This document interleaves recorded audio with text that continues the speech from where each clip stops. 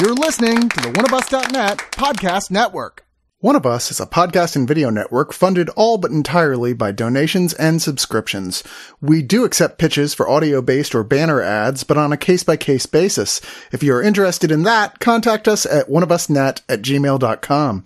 With the amount of audio and video content we generate, it is expensive and extremely time-consuming to keep things running. Please go to the webpage oneofus.net and sign up for a subscription at $2, $5, $10, or $25 and get a ton of bonus content.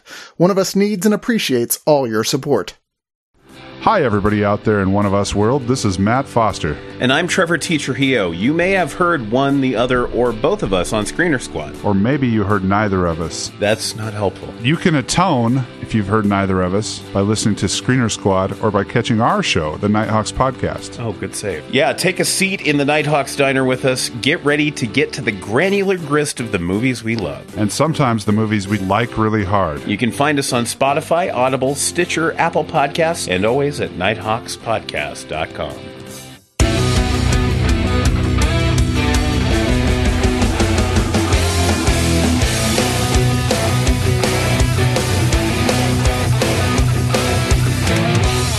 Oh, we all knew the time was coming. We all knew that after Pirates of the Caribbean turned into a huge franchise for a ride that was dying, that sooner or later they'd be like, well, we should do this for other things. And I mean, to some extent they already have, but Jungle Cruise? I'm sorry. Have any of you guys been on Jungle Cruise at Disney? Yes. I've never left Texas. It's been a long time. I was very small. I've been a couple times. It's bad puns, the ride. They take you on a little boat, a bunch of mechanical hippopotamuses and what have you rise out of the water in a really bored voice. The probably 20-year-old host goes like, and here's the pun they told me to say as I shoot the thing and do the... Oh, God. Oh, no. The hungry hippos have appeared. We're gonna need a bigger boat. It's kind of a depressing ride. And I kind of hope that with the huge cast that they assigned to this new Disney big budget action jungle excitement movie that they're like, oh, maybe we should bring some of that stuff in. Because I don't know if you've been to Pirates of the Caribbean since the movies. They're like, oh, we should probably throw Johnny Depp in there. Or chasing skirts. They made the women hold like trays of food. No, they're not chasing the women. They want the food. Jungle Cruise, I was very cynical about. Very, very cynical about. But this is directed by a director who's actually had some solid underground hits.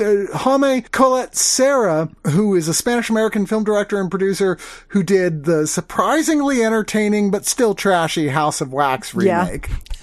The not good Orphan. I'm sorry. I know people love it, but I'm not one of those. But the really good The Shallows. Person trapped with a shark movie. Like, I don't know if you're ready for big budget, but here we go. We're here to talk about this movie with some of my crew here. I got Mike.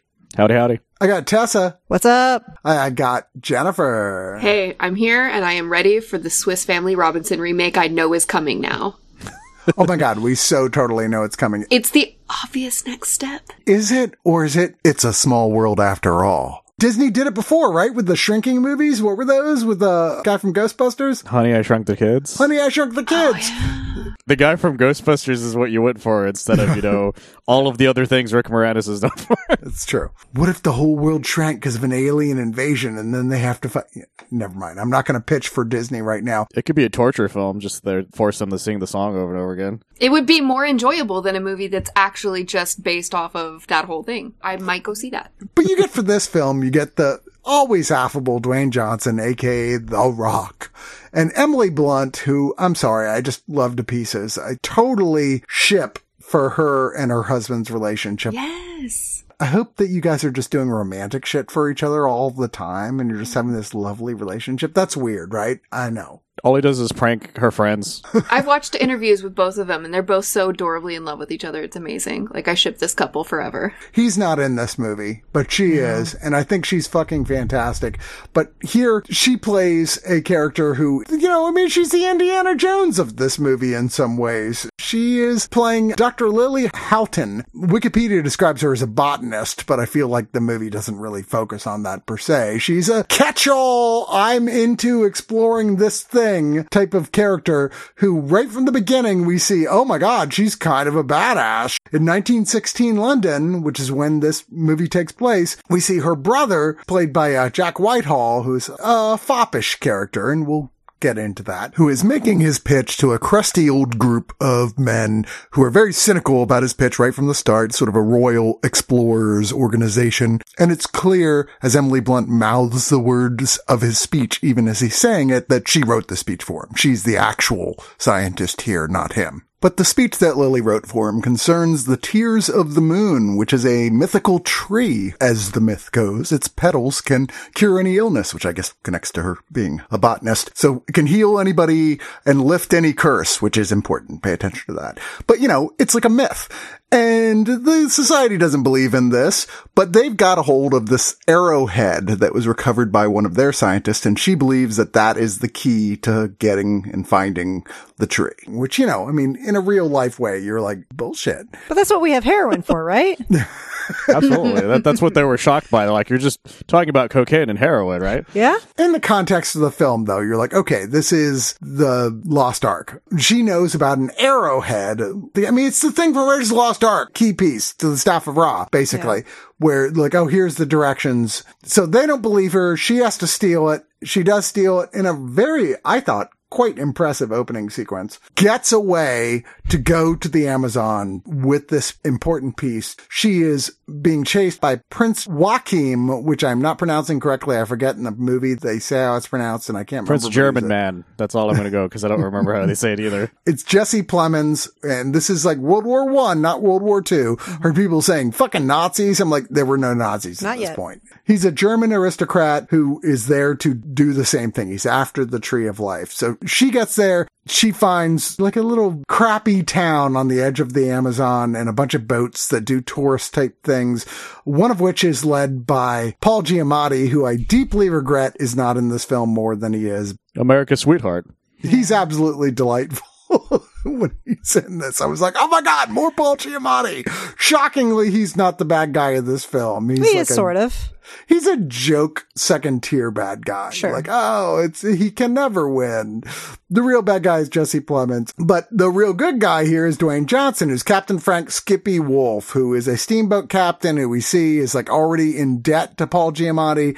He's lost the rights to his own boat. It's weird to think in 1910 in the Amazon that people are like, oh, we're trying to create a franchise that we're the only ones who own a franchise on the Amazon. It's the Disney way. Right? Maybe it's like Disney going, yeah, it's what we did. So why not? He's like, Rock, I want your MCU rights. He's like, never. But they end up teaming up together through a series of incidents, going on the boat with her and her brother, McGregor Houghton, played by Jack Whitehall, to try and find this thing. And there's a series of like, what do you know? How much do you know? And then, of course, wait, maybe Dwayne Johnson knows more than he's saying he knows. And of course he does. And you get what, for all extents and purposes, is a Pirates of the Caribbean movie, but with bits of The Mummy. But I'll be honest, I thought it was not a bad one.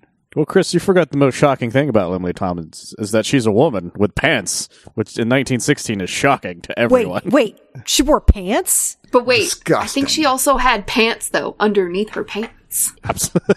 Double pants all the way across the sky! Yeah, the movie is a lot of fun, but man, it's really hard to get past how much sexism is going on in the 1916s. I agree with you. I actually, besides not the pants part, but this is actually a lot more enjoyable than I thought it probably could have been. It's closer to The Mummy and Indiana Jones, the old 1940s serialization adventure films, than it is the actual Pirates of the Caribbean formula, except for some mystical stuff here and there. Mm-hmm. And it kind of works because of the cast, I think, more than anything. I was interested to see one of the writers on this, Michael Green, who's the same person who worked on, like, Logan. Murder on the Orient Express and Blade Runner 2049, but also Green Lantern. So do with that what you will. That explains the puns. So many puns. So you're clearly just making another Pirates of the Caribbean film, but there's something refreshing about not having to deal with the same cast and the same setup. But then it genuinely delivers a real fun surprise in the top of the third act where I was like, oh, that was kind of cool. That was kind of fun. That sets up a new thing. And I'll say I thought the chemistry between Dwayne Johnson and Emily Blunt was kind of sparkling. It was believable. I absolutely enjoyed this. A lot more than I anticipated. I'm with Chris on this. I thought this was going to be kind of meh. But I really am a huge fangirl for Emily Blunt. I'll watch anything that she's in just because I really appreciate her acting choices, and this didn't disappoint me. And the thing I found the most refreshing is that in most movies of this type, it would be the damsel in distress factor, but she was always the person who rescues herself in every single instance. In fact, rescues the other characters and is the boss of this whole project from beginning to end, and I really, really dug it. There's a thing that happens towards the end of the movie that kind of circles back to the beginning, and it could have gone one way and it went another way instead, and I was very happy about it. I'm not going to say any more about it, but there were some shocking turns in this movie that I very much enjoyed the decisions they made on. A movie like this that you would expect to have the damsel in distress moments that takes very deliberate efforts to empower the woman and make her in charge and do all the things, is entirely produced, written, directed, everything by guys. Except for, like, in the art department, I think there's, like, somebody in the art department who's a lady. Yeah, I agree a lot with what Jennifer says, especially the fact that The Rock is not actually really that good at what he does. He does sort of, like, help a bit. Like, I think one of the best is it's in the trailer where, like, he grabs her and then tries to, like, vine swing somewhere and just fucking misses entirely. He's not the big old, like, I'm Indiana Jones, I'm gonna save everybody kind of thing. He's closer to the way Nathan Drake is, where he's just like, I'm just trying to survive this whole thing. I don't know what the fuck's going on. And, like, I love that about him, as well as the fact that even her brother helps a lot. He ends up, like, holding his own really well in certain sequences. The villains that are the most Pirates of the Caribbean are fascinatingly designed. Like, they reminded me of a lot of the ideas of pirates from the second movie, Davy Jones's guys. Yeah. But also kind of reminded me of some Metal Gear Solid 3 villains, I'm not gonna lie. Of course. Like, I found them so much fun. All of their dialogue is not in English for the most part. Even the stuff with the Germans. Because I love the Germans as well, because the Germans are constantly just like, what the fuck's going on? Because only Jesse Plemons is actually, like, full on into the, like, mythical legends and stuff, and the others are just like, what the fuck am I doing here?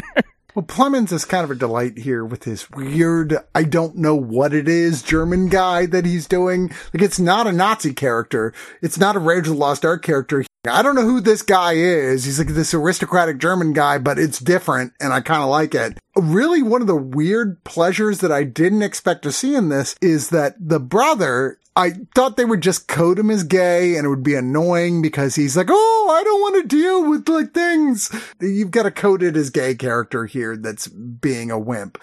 And then they not only have him straight up come out as gay in the film and Dwayne Johnson go, I don't have any problem with that, but turns out he's actually kind of a badass when put in a corner. He's like, yeah, man, I learned how to box. I know how to fight. I was like, oh, I mean, it's never addressed. No one needs to go, wow, that's cool that I thought you were feminine, but you can fight. No one needs to say that. People have duality. Like, just let it marinate. Just let it be. That's cool. That character was, like, much more than I expected from a Disney film that I didn't think they would be paying as much attention to that sort of woke stuff as they did, and they did it in a cool way. I don't entirely agree with you, Mike, about the real villains, which are totally Pirates of the Caribbean villains. They're just covered in CG, dripping with CG characters. I'm like, it's a cool idea, but the biggest problem is that the third act is just drowning in fights with them that you can't really tell what's happening a lot of the time because of the overuse of CG. It's not the best CGI. The Jaguar CGI is pretty good. That's pretty decent, but... Yeah, he has a pet Jaguar, The Rock. Spoilers, dude. He's not talking about the movie. He's just saying that The Rock has a pet Jaguar. I do too. The Rock can do no wrong. It's in Black Adam, apparently. I feel like the more Pirates of the Caribbean-y villain characters that we have, the CGI on some of them is pretty good and consistent, And then a couple of them, it just seemed kind of not quite as cohesive. I thought it was a little messy on some of them. The comedy with them is okay. I like that they were set up much like the Pirates of the Caribbean villains. They kind of have a understandable reason for being upset and wanting to do the thing they want to do. You're like, oh, your original reason sucked, but it's like you're in a shitty position now, and I kind of get where you're coming from. I'm like, we got to fix this shit, man. They're not totally dark villains. You wonder watching it, are they going to come to an understanding, which is a Pirates of the Caribbean aspect? Oh, well, villains don't always stay villains in those movies. And it feels like if they make another one of these, I wouldn't be surprised at the way they go with that. But it was okay. The biggest struggle for me was the puns. Really? I was here for it. I was here for the puns. I was not here for the logic or lack thereof of a submarine in the shallow Amazonian River. Like, yeah. how does that fit? How does that even get in there? Yeah, because Jesse Plemons and his World War I bad guy Germans are piloting a submarine down the Amazon, and I read off the bat was like, I'm reasonably sure the Amazon is not very deep. Long, but not deep. What cracks me up about that is that there's a plot point in Uncharted 1 where there's a U-boat in the middle of the Amazon.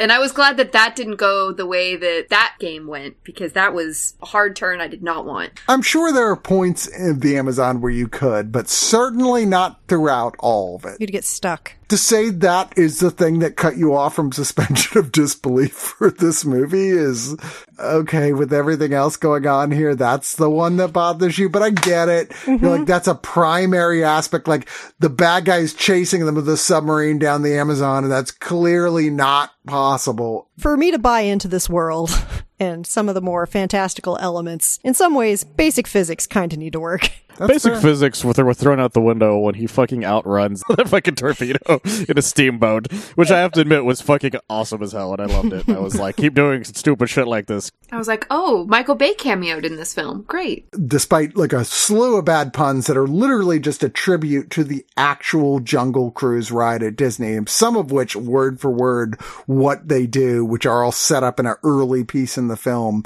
I'm with you when he actually delivers a pun that slays later on. I was like, okay, that pun fucking slayed, and now I forgive you for everything. He was very excited about that. There's pun. a lot of stuff here that's just not going to be for everyone. I mean, this isn't the way you judge like a Fast and the Furious film. Like, it's so ridiculous, it's fun. It's a Disney film you judge on the same level you would a good or bad Pirates of the Caribbean film, and I think that's what it's going to come down to. Whether or not you like the idea of Dwayne Johnson and Emily Blunt working together, and I think the chemistry worked pretty well. But let's go to final thoughts. Tessa, who belongs in a museum. I enjoyed this way more than I thought I would. I wasn't exactly sure what I was getting into, but I feel like this definitely took some beats from, obviously, as we said, Indiana Jones, The Mummy, maybe a bit of Jumanji, The Fountain, even Atlantis, the animated Atlantis film. I feel like kind of took parts from all those and kind of used some of the better parts. The action and chemistry between the two leads was great, but I feel like the writing could have been a bit more cohesive. I wasn't quite certain on the parameters of the curse and how that exactly worked. I didn't exactly need an exposition dump, but I feel like there could have been a way to like explain it a little bit better. I feel that. The curse was just kind of like, wait, they do what now?